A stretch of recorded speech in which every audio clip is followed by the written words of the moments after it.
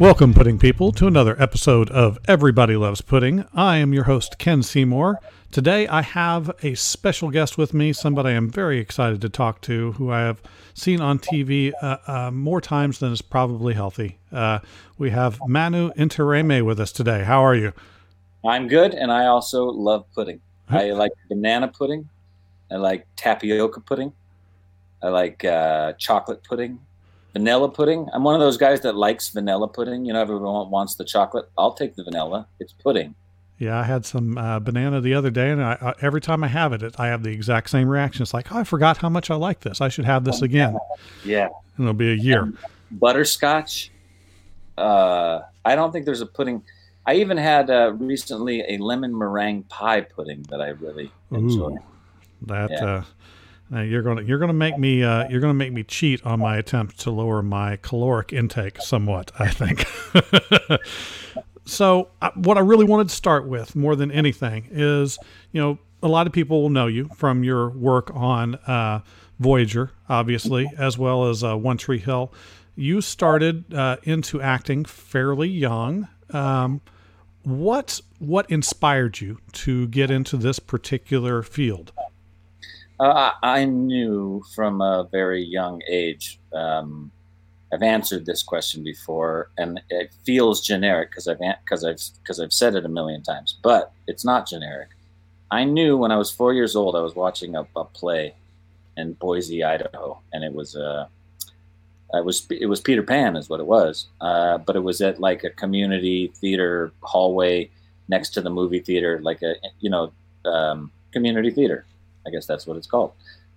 And I remember being 4, and I remember watching the actors get their happy thoughts, and they started to fly around on stage. And from that moment, I remember thinking, this is what I want to do. This is what I want to do. And then when I saw TV and Superman when I was 5 and Goonies and all those movies, I was like punching my hippie parents. We moved around all the time. So I was yelling at them, take me to Hollywood, take me to Hollywood. And they didn't want to do it, so I had to wait till I grew up to move out here. But I knew from a young age that I wanted to act.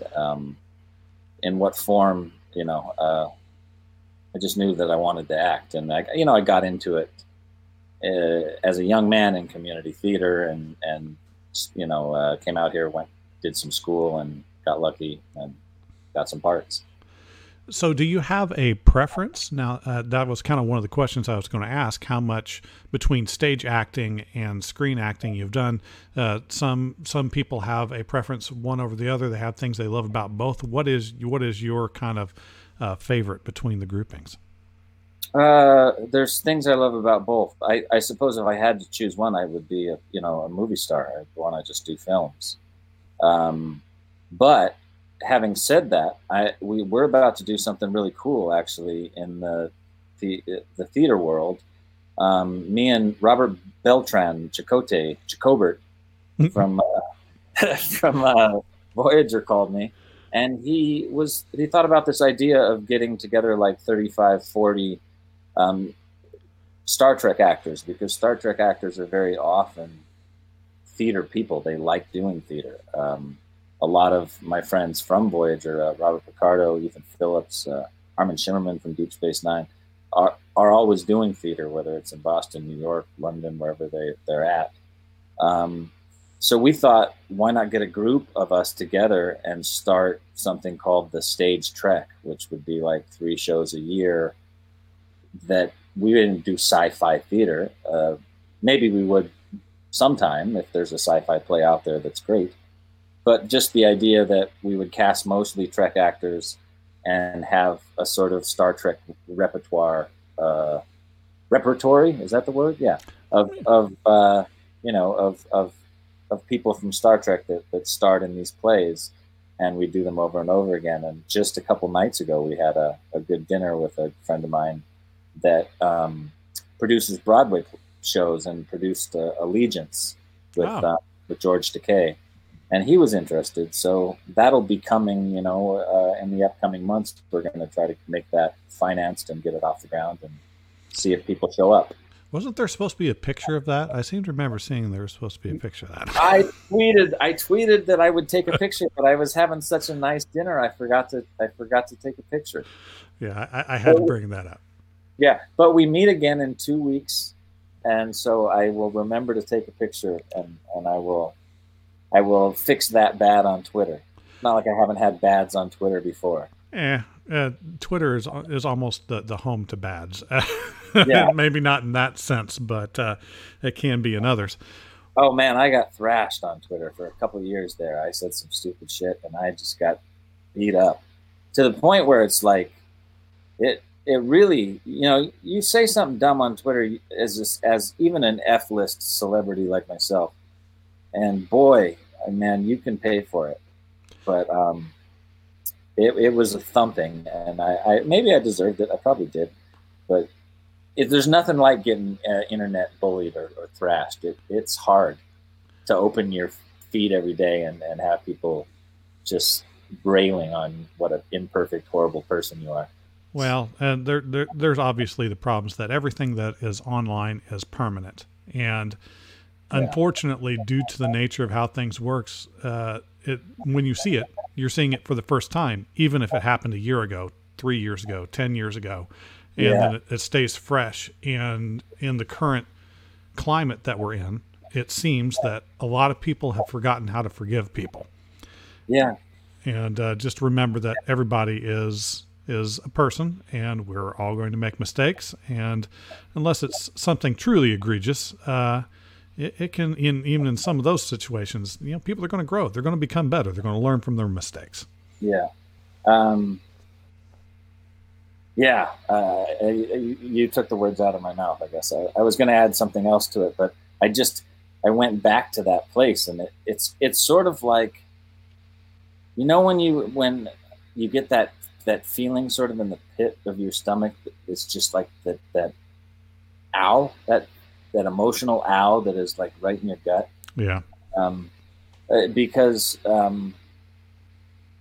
was I going to say? Oh, for instance, today I put on a song off. I'm a big hip hop fan, and Royce da 5'9" from Detroit put out a new album. Yeah, I heard about that. And the first song, right off the bat, is called "I Don't Have to Like Your Pants," and one of the lyrics is something like, "I think you're gay to me, and that's okay to me, but I don't have to like your pants." And it's basically about hating skinny jeans and skinny jeans being like the lamest thing in the world. I personally love skinny jeans. I wear them all the time. But he has all these great lines in there about like they make your feet look big. It's hard to get your balls into them, but then like the second part of the lyric is, "You're a fag to me, and that's okay, B. But I don't have to like your pants."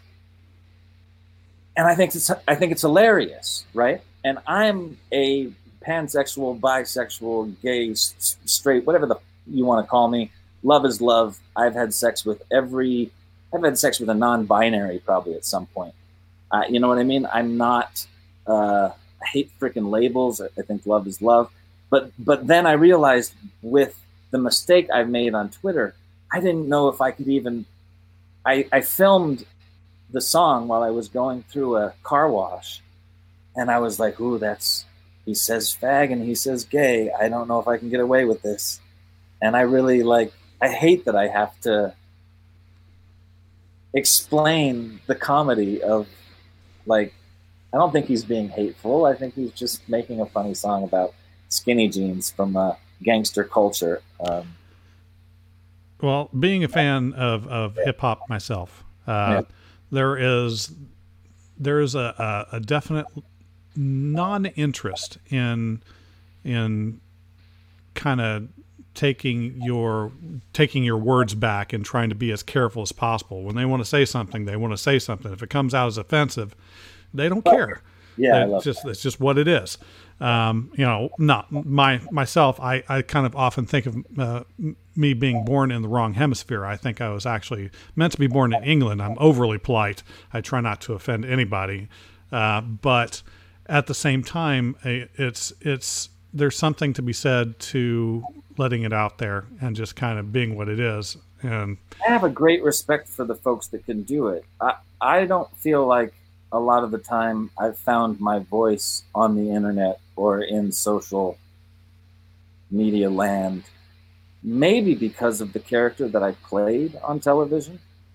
I think some of it is that Icheb was such an honorable, perfect, beautiful kid, young man that was passionate and loyal to his friends and never, obviously polite, always did the right thing. So then if you see Manu, make a joke about anything, whether it be races or sexuality or whatever, it's shocking to see Icheb even cuss. So I think some of that has been the issue, but a lot of it is just also being like afraid of my own white guilt and my own. Do you ever fear your own, like, you're not a racist, but you know that you're kind of a racist?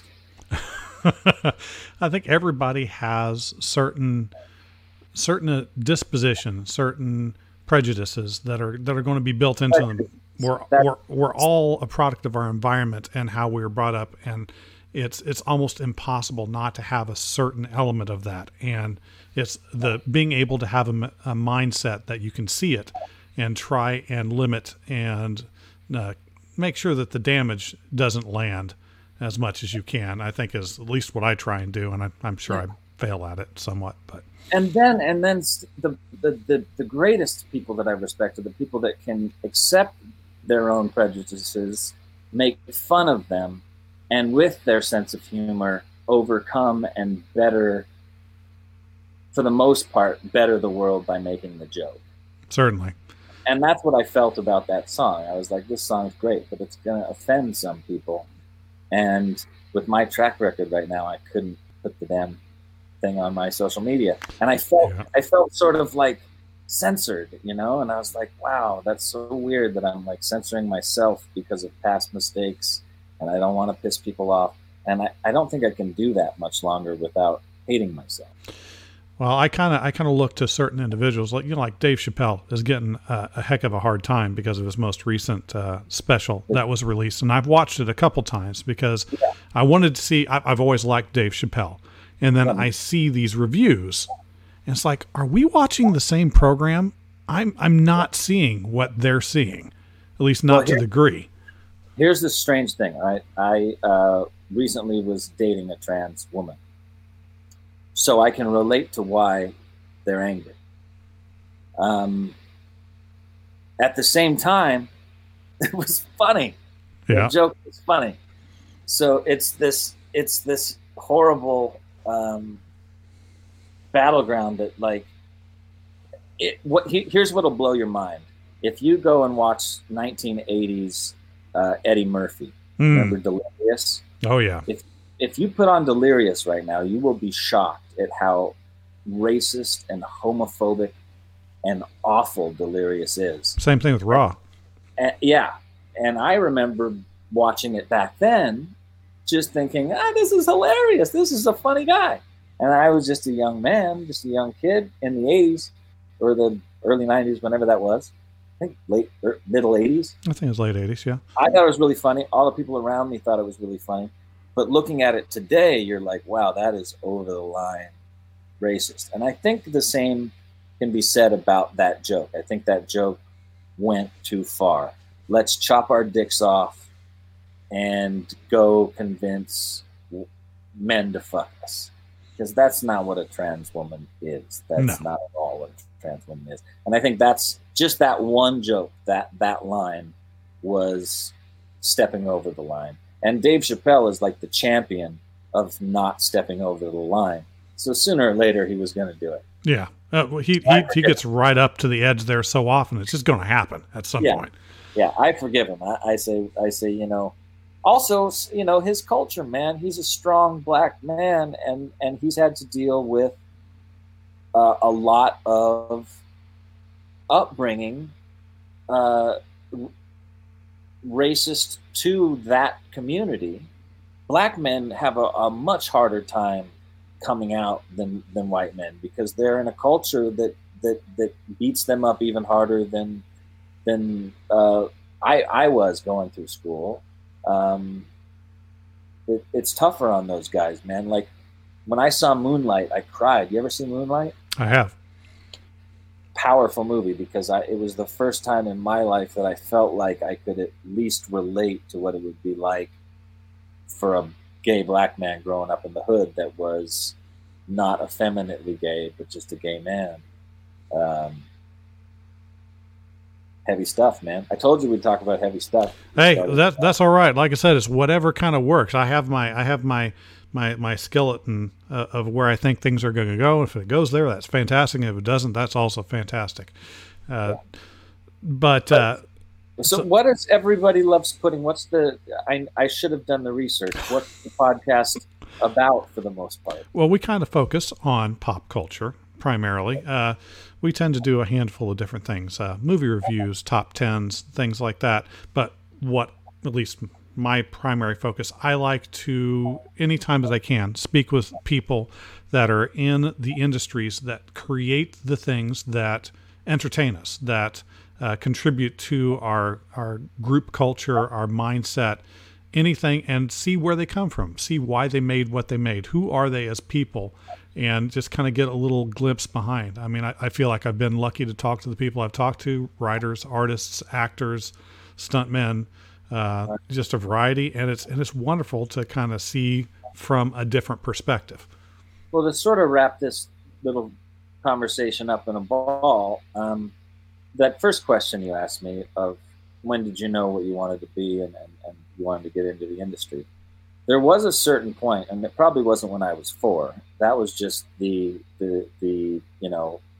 I was awestruck by these people flying around on a stage, and I knew I wanted to be a part of that. But there was a certain point that I realized that as an actor, you get the opportunity to be a part of a beautiful piece of art called a film that has the power to make us relate to each other and make us realize that we all are one and that we're just the human race, and make two people from very different cultures who watch the same film feel the same thing. And I think that's a really powerful thing. Mm-hmm. You don't in an acting career, you might only get to do it once. You might only be in one film your entire career that touches people in that way. But I think it's worth it. And that's why I act, just to get that chance to make people feel connected, make people feel loved, make people laugh, make people feel human, and know that the guy down the street that they thought was scary the day before is probably just like them. I like that idea. Yeah. So, okay, I know you've probably told this story about 1 million times, but going where I know you from most is Star Trek Voyager. I'm a huge Star Trek fan. And Voyager came on the heels of, or during the end of the Deep Space Nine run. And so I was already really into that show. And I felt like the only person at the time that loved that show. It's like, can't you see how awesome this is? And now there's Voyager. And okay, great. And I stuck with that, and it was wonderful in its own way. How did you become involved in that particular show? What was the lead up? How were you a Trek fan ahead of time? Were you kind of just like, ooh, I get to be on this show that's associated with what I already loved, or was this a new territory for you? You know what I believe the simple answer is? Fate. That's what I believe the simple answer is. To be more involved. When I was 3 years old, my dad built me a little spaceship out of wood and paint and gave it to me for Christmas, and I was like the pilot of my little spaceship. And I started dreaming about traveling in the stars, and I was a part of, I remember watching my teacher, who was the sub for Krista McAuliffe on the Challenger. Really? If Krista McAuliffe didn't go, she would have gone. I remember watching that whole thing happen. All sorts of things finally led to, including a conversation with my agent and the casting director of Star Trek Voyager at the time. That was when they were casting this role of Icheb. That particular casting director had casted me 2 years before in a movie called Senseless, and I was horrible in it, and I couldn't remember my lines. And the director, Penelope Spheris, yelled at me and hated me, and I wasted a lot of film and time and energy. And Marlon Wayans and Matthew Lillard were both like trying to help me through the scene. I was awful. But my agent and the casting director were both at a nail salon getting pedicures, and my agent got so angry at the casting director that he was like, but my actor's 2 years further in his career. He knows what he's doing now. He's grown. You have to see him. And the lady cut his foot because he was so animated about defending my talent that he's like, I'm bleeding for my actor. You have to see him. And so Ron Surma was like, okay, all right, we'll see him. And, the rest is history. I went in and wowed them and did a couple. First, it's the casting director, then it's casting director and director, then it's the director and Rick Berman, Rick, right? I think, yeah, Rick and Brandon Braga, and then I got the part and did the happy dance all over my house. And Icheb doing the happy dance. I think that's a picture that could be worth a million words there. Yeah. Now, one of the stories that a lot of the people that were involved with the Star Trek shows over the years tell, especially if they were one of the alien races or what. Or something like that. That works. I can dig that. With a couple of woo! That's right. Lost my train of thought now. I like that. They talk about the prosthetics. I mean, you didn't have a lot for the most part, but at the very beginning, you had the full bore get up. Oh, yeah. What? Yeah, it's not fun, It ruins Halloween for you. Because once you get paid to put on all that stuff and it itches and it like the Borg outfits are basically like spandexy type of stuff, except there's some hard plastic and hard rubber on the outside. And I was a half Borg, so like I had a part of my arm sticking out and a part of my long leg sticking out, and those hard rubber pieces would chafe and cut into me while I walked. Plus, it's itchy and it's stinky, and the foam rubber, they use the pieces 2 or 3 times if they can, and it rots really quickly. It gets mildewy, so the Borg ships smell like a really bad mildewy towel. Ugh. Yeah, so it's gross. It was still fun for the 2 weeks I did it, but I couldn't imagine 7 years of it. Wow. And guys like Ethan Phillips who played Neelix and who like did that for 7 years, or Odo, or any of the thick makeup guys, Doug Jones in that big Get Up in Discovery. Those guys, they work really, really hard, and I don't think people know how hard they work. And then so then when Halloween comes around and somebody's like, let's put on all this makeup, and I'm like, I've been paid for that. I don't do that for free anymore. I think that's a fair response. And at least you didn't have to have it for long. You just had a little bit here and there for the outfit, and it wasn't too bad. Yeah, each ep was 45 minutes. They just put the little nose piece, the little eyepiece on, and did my Ronald Reagan hairdo.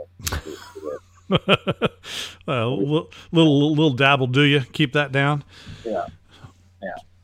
So the other thing I kind of wanted to ask, I heard all shows have sometimes a difficult recording schedule, but I heard that Star Trek, especially so, was difficult. Some very, very long days. Now, did you have to kind of be part of that really long day, or because you were kind of sometimes in it, sometimes weren't, maybe the shooting wasn't so bad? What was it like? Well, I shot I don't know if it was 12 or 13 episodes. I only ended up in 11, so a couple of shows I got cut out of. But I do remember that we worked long hours, and there were many, many times that we would be there 14, 16 hours a day. And then luckily, I lived right next to Paramount, so I could just, bounce back home. It took me 10 minutes and pass out for a few hours and come back to the set. People that lived farther out, I probably had a tougher time dealing with it. But the truth is, every single one of us would go back in a heartbeat, and there was nothing to complain about the long hours. We were being paid well to pretend that we were on a frickin' starship for 23 episodes a year, doing amazing writing. The writers, Brian Fuller was on that show, Michael Piller. There were such great writers on that show, giving us amazing dialogue and amazing stories. So I don't think anybody really, maybe somebody here and there would be like, oh, a long day. Let's go get another coffee and a bagel. But I don't think anybody really cared or complained too much for real in their hearts. It was awesome. Yeah, the writing on the shows, I mean, there's obviously always going to be some hit or miss episodes, but it was really consistent. I was always impressed. I mean, I know that that production houses are always going to be mindful, at least at that point, when it was all about the ratings and the whole thing where they brought in Jerry Ryan and the supposed friction between her and another individual on the show, which may or may not be accurate. I don't think it was. I was there for those last 2 years. They seemed to be friendly to me. I didn't see it. And I felt like I was there enough. I was on the show for basically 2 seasons. I mean, halfway through season 6, I came aboard. And I spent a lot of time with those 2 women. And, maybe there was something in the beginning, but by the end of the series, everybody liked each other. There was a lot of joking around on set.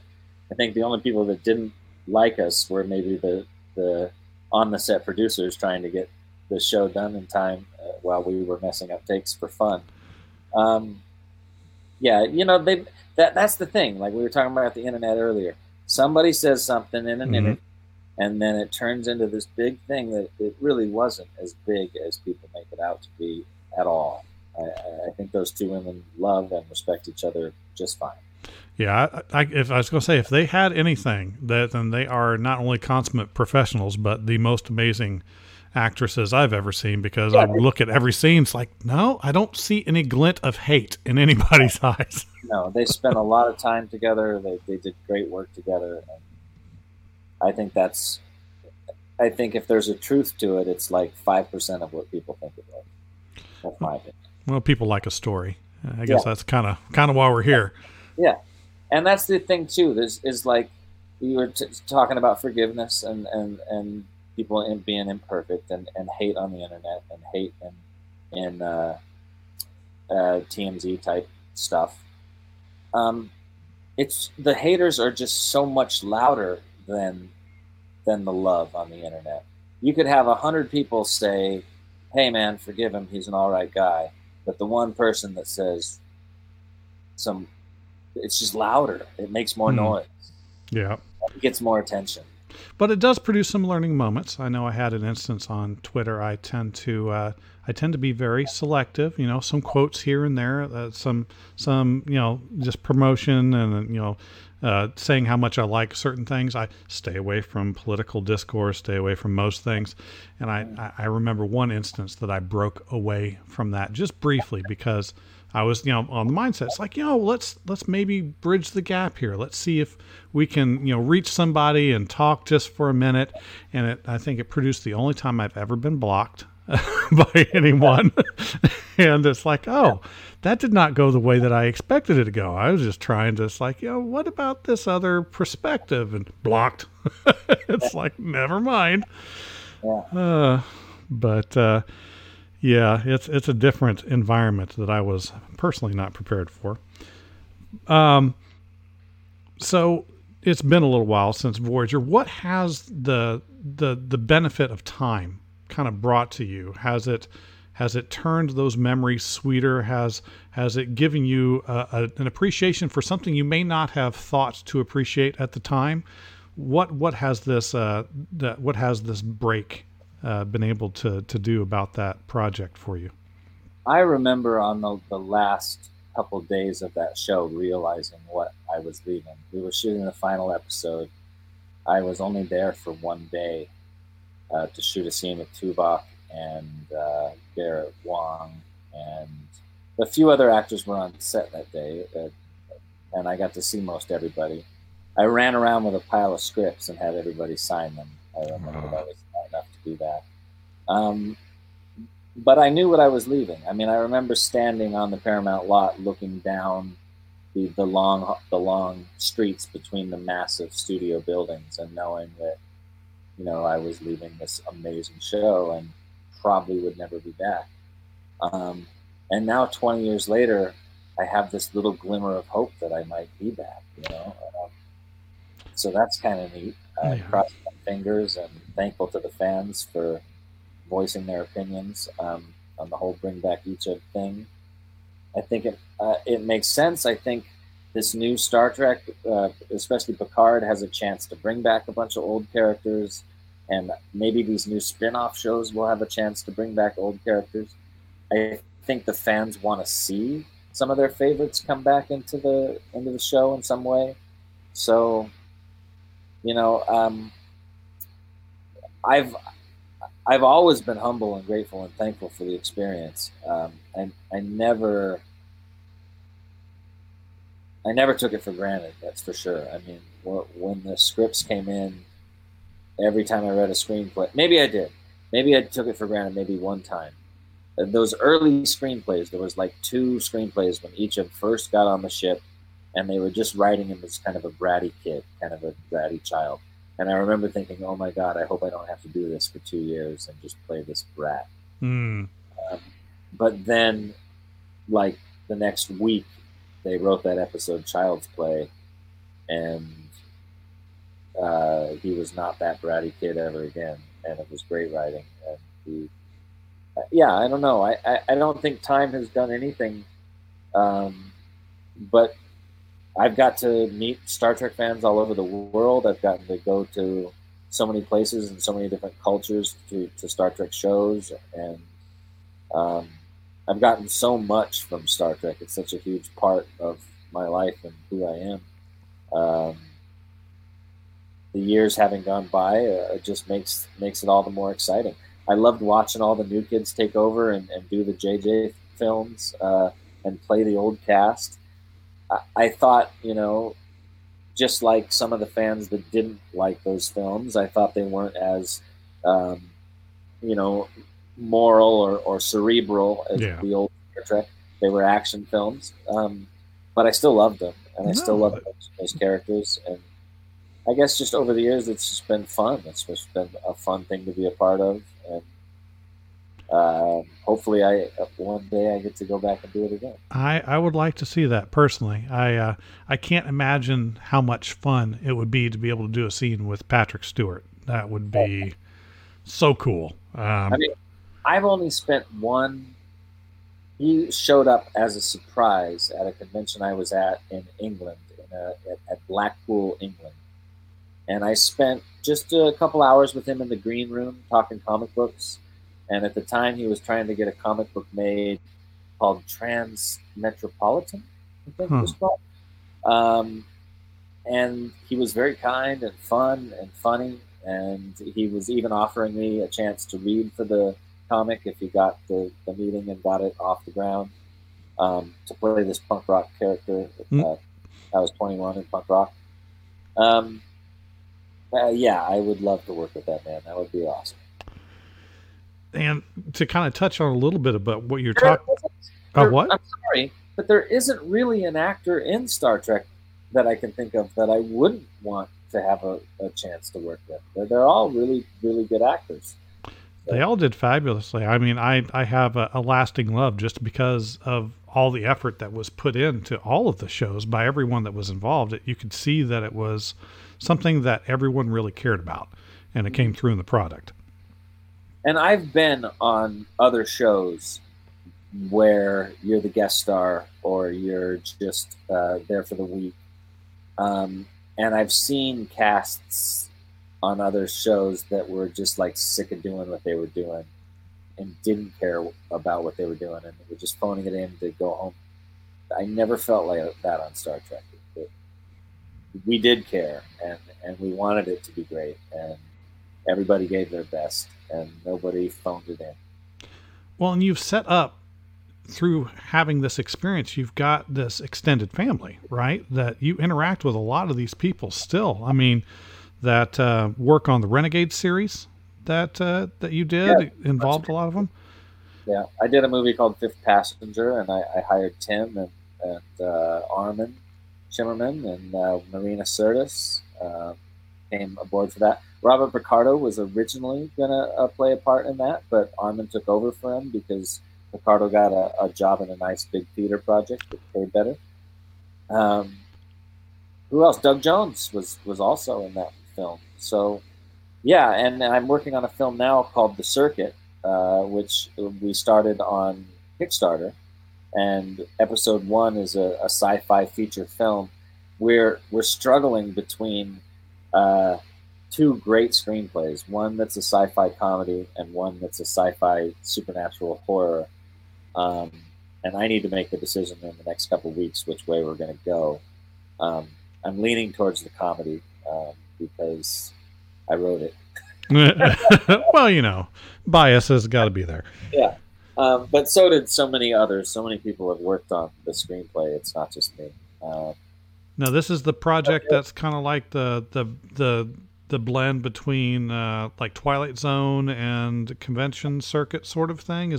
No, that one, that was the original idea, but now then it was going to be 10 episodes that all take place in this fictional city called Urbiessa, this mega city in the future. And 10 episodes, each episode would be a different subgenre of science fiction. So we'd get to see the same place, but 10 different looks at it. And, if you're watching a sci-fi comedy or a sci-fi horror or a sci-fi romance, the city would look a little different. And then when the Kickstarter was successful, investors came aboard, and they wanted it to be a feature-length film. And now the money's talking, and so we're like, okay, we'll make episode 1 as a feature film, and then if the film's successful, we'll pitch the show to the networks. So that's the plan now. That sounds like it is like most of the not most of the projects, but a lot of projects I hear about that tend to just kind of morph a little bit over time. They do. I mean, I think what's it called? That Matt Damon movie was originally a spy thriller. The one that made him and Ben Affleck. What, famous. Good Will Hunting? Good Will Hunting, yeah. Was originally a spy thriller. You can see how things change shape when they get to the screen. I can't imagine that one as a spy thriller. I guess I can see certain elements that would have been common to both. He was a genius, and so he got recruited by them, and then he had to have the relationship. But they took out all the action and shoot 'em up stuff, and I'm glad they did. Great movie. So obviously part of your title is, actor, producer, writer. Each of them have different skill sets involved, and a lot of people can kind of get their head wrapped around certain aspects of some of them. One for me that's always feels a little different, a little ephemeral, is the producer side of things. What's it like being in that particular role and trying to get something running and well oiled and working the way that it's supposed to work? Work is the word. Work is the word. A real producer, like, they give all these titles out: the associate producer, executive producer. Executive producers usually just give the money. They put the money down and then hire on the ground producers to do all the ins and outs of making a movie. But then there's executive producers also that not only find the script, find the content, get the actors attached, find all the money, but then they also go and make sure that the movie is made properly. And that's where the real producer word comes into play for me. Producing is about permits for shutting down city streets, making sure that the catering is there on time, that we're following all the union rules, that we've hired all the right people, that we've got enough lights, we've got enough cameras, we've got enough wardrobe department, everybody's there. It's getting a film shoot done on the type of budgets that I've had to work with so far. It's incredible that we've even finished the product and got it out there. Anytime somebody complains and says like, oh man, it's taking so long for you to get this movie done, they don't understand what releasing a theatrical quality film takes, as far as, you know, you're not only talking about the key departments like light and sound and actors and wardrobe and the director of photography and the director and the gaffer and all the people setting up the lights, but you're also talking about post-production and post-production sound and post-production Foley sound, people's feet and all the sound of a beard when somebody itches it, all those little sounds that go into a film, and the score and the visual effects that have to be put in, and the practical effects department that you have to hire. You have to find all these people, right? These people are just like, it's rare that you have a list that you're just born with a Rolodex of 75 of the best artists in the world at music,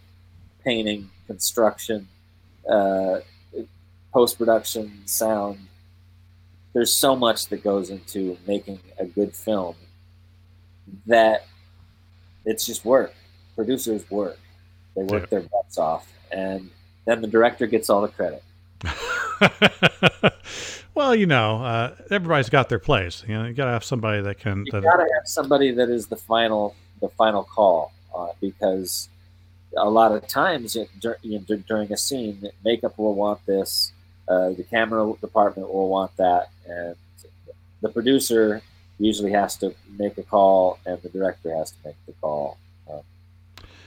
Yeah, I guess that's a double-edged sword. The producers a lot of times get things done, but whether the film is received well or not, that still ends up hitting the director. Yeah, for sure. So many things can destroy a movie. Oh yeah. Any department can destroy a movie. I mean, you can have perfect everything, and if makeup's wrong, the movie's horrible. Mm-hmm. You can have perfect everything, and if one actor's bad, the movie's horrible. At least if he's or she's in a significant amount of the film.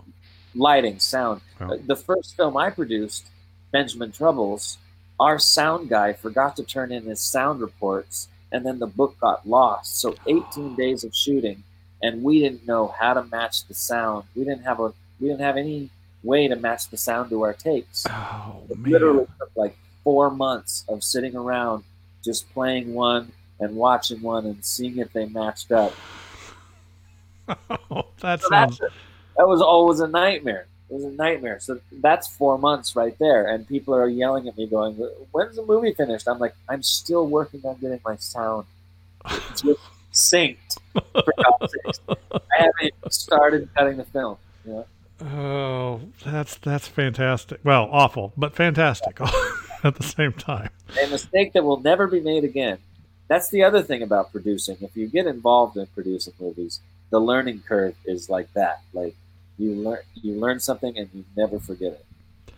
Though I will say this, I have a bit of joy I take from television and movies, and it's not in the pain or pointing out a mistake, but I love when a show or a movie has just one small mistake that's pretty glaring, and it in some way just kind of adds to something to it that it makes me enjoy it. An example that I'll give is the Highlander movies. You know, Highlander movies came out, and then they had the show with Adrian Paul, and they go, okay, let's make a movie that has both of them in there, and we're going to tie up some loose ends. And there is a fight scene that's really well choreographed, but somebody dropped the ball in the editing, and there is a complete replication of one move set where he like blocks a sword strike and then comes back at it. It happens. They go through some other stuff, and then it happens again. They use the same exact piece of exact piece. Yeah. I still love that. And they did it. They did it thinking they could get away with it. and in the editing bay, that's what happens when you're editing. You cut the scene so many different ways, and you've seen the scene so many different times that you lose perspective because you no longer are seeing it for the first time. You don't really know whether it's good, whether it's bad, whether it's finished, whether it's not. You need fresh eyes to come in and go, I did notice that you do know you used the same sword take twice. I didn't think people would notice that. That's glaring, that happens. Well, let's go to something a little more fluff related. I always have a handful. Usually I have I'm getting a beverage. I'm listening. No, you're good. We've got two hosts generally, but on occasion I have a little more flexible in my schedule about when I can talk. So I will ask some of the questions that he often asks. One is we always ask a food-related question. We have people from all over the country that we talk to, and so one unifying thing that brings us all together more often than not is pizza. What kind of a pizza guy are you? Out on the West Coast, are you more of a New York slice kind of guy? Are you kind of a Chicago style pizza? Is there just an absolute favorite that's on in California? It's like, no, this place is the bomb. This is the place where everybody needs to go. I used to go to Abbott Kinney Pizza in Venice. I don't know if they're still up and running, but that was the best pizza that I knew of in LA to order from. And I haven't found a really, really good pizza place in LA that I'm like, bam, that's the spot. There's some good wood-fired pizza places around here. If you like that, fresh, hot, crispy crust type of thing right out of the oven, you get to pick your toppings. I always love that kind of pizza. But, bad pizza, is there such a thing? Don't think so.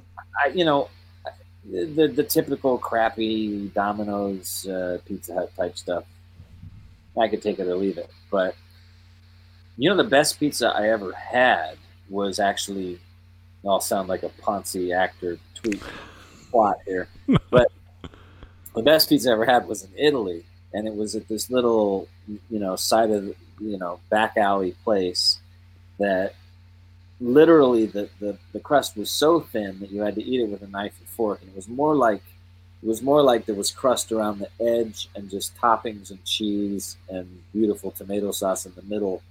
And you couldn't pick up a slice; it would just fall right back onto the plate. That sounds fantastic. It was wonderful. That's the pizza I remember most. And it had everything on it. It had sausage and salami and pepperoni and I've since gone vegetarian, but at the time it was loaded with everything. And that's like I said, that's kind of what brings us all together. Now, what brings me together more than anything else is comic books. You were talking about comic books a little bit before. Have you been a comic book fan for? Oh, I was a comic book collector from 2 years old to maybe 21, and then I got back into comics right around 30. So yeah, I love comics. What's your title? I'm more of a graphic novel guy. Well, that gives you a longer story. I'm not the dude that goes in every Wednesday and gets all the issues, because that to me is sort of like heroin. I know every time I go into a comic book store, I'm like, what's the best graphic novels that's come out in the last year or so? Give me a few good titles. I got a comic book shop guy who's closing down his store, man, and such a bummer, because he was the man. You could always count on him for endless good titles. But I would tell him, don't let me start buying what are they called? Just the monthly, the recurring titles. Don't let me, because if I start, I know that I won't stop. And I just buy graphic novels these days. Every once in a while, I'll snag an issue of something because he says it's great, and I check it out. But then I usually go back to the graphic novel. Well, what's your favorite? If you had to go with either a superhero comic or a non-superhero comic, what is the thing that interests you the most? Wow, that's tough, man. Because I love capes. I love superheroes. I also love the adult sort of like Garth Ennis type comics. Uh, Starman. You ever read Starman? Yeah, that was a fun one. What I really, really liked the Batman a couple years ago by it was the Court of Owls. Oh, that was a really good storyline. Yeah, really good story. But it's you can't pick your favorite. I mean, I read that I liked The Walking Dead for about 100 issues, and then I tuned out because here's something about that I can definitely state. There's a time where a story goes on too long, and The Walking Dead needed to end sooner. It just kept going and going and going. One of the stories that I got turned on to that I had missed recently that I really, really like. Oh man, why can't I remember the title of it? It's a sci-fi comic and it's fantastic. There's a guy with horns and there's a baby. Oh, Saga. Saga, yeah, Mm-hmm. I really enjoyed Saga. Yeah, that one's well done. Yeah, but man, there's so many good comics out there. I couldn't pick a favorite. I don't think I could. Well, If it's capes, it's Batman. well, yeah, okay, that makes sense. That makes sense because that kind of blends into it. If you had the chance to play somebody, is that who you would want to play? Oh no, I want to play Joker. Yeah, I find the villain so much more interesting in comics. I also really really wanted to play Preacher Yeah. when before they made it. Mm-hmm. When I was just a dream, I was like, man, they should make this. I want to play this character, and I wanted to play the character in Preacher that the kid they cast is so good that I probably wouldn't have been as good as he was. But man, I'd a Marvel job anytime. Yeah. I don't care what the character is. I wanted to play Doctor Strange, but Cumberbatch did a wonderful job. Yeah, I have to admit I was a little surprised by that. I really like Benedict Cumberbatch, but when I thought about him, it's like, and him as Doctor Strange, it's like I don't know if I can get behind that. And then he plays like, yeah, okay, yeah, he did great. Yeah. Whatever he does. Oh, well, is there anything you mentioned a little bit about the project that you're working on? Is there anything else you kind of want to give a shout out to before we finish wrapping up here? Sure. Everybody next year, keep their eye out for the first of the circuit films. The title, as of the moment, is Star Crew, Episode 1, The Zombots of Urbiessa. And Nice. it's kind of a, to describe it, it's sort of a Galaxy Quest meets Shaun of the Dead type of movie, if that makes any sense. That makes perfect sense to me. Yeah. And so we've got all these great Star Trek and Battlestar Galactica and sci-fi, Hobbit, Game of Thrones actors involved. So I thought, why not have us all play fictional versions of ourselves? And I won't say any more, but the rest is that should be out probably late by the late 2020. But I also have a great Western that I just shot with Ron Perlman and David Jesse from the new show Carnival Row. Yeah. Check that. Yeah. He plays Andreas, I think, the puck next door. Okay. And he's playing Bass Reeves, who was the first African American federal marshal, U.S. Marshal. And he was given his star by my character, this judge named Judge Parker, back in 1867 or something like that. But I don't remember. I think it was 3 years after the Civil War. This black dude's riding around as a U.S. Marshal. That's hardcore. That's like as hard as you can be. And Bass Reeves was an amazing story. So we did this movie about him, and Frank Grillo is also in it, playing the lead bad guy. It's called Hell on the Border, and that'll be out around Christmas. And there's if you're interested in my career in any way, shape, or form, you can always look me up on IMDb. Got like 8 films coming out next year.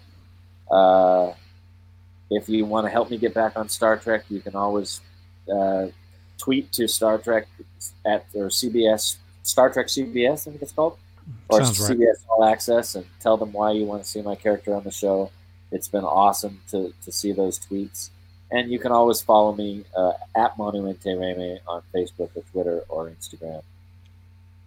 That's fantastic. I want to thank you so much for taking the time to talk with me and tell me a little bit about some of the behind the scenes stuff. I got to say, it has been an absolute pleasure. Thank you, man. I appreciate it. It's fun to be here. Wonderful.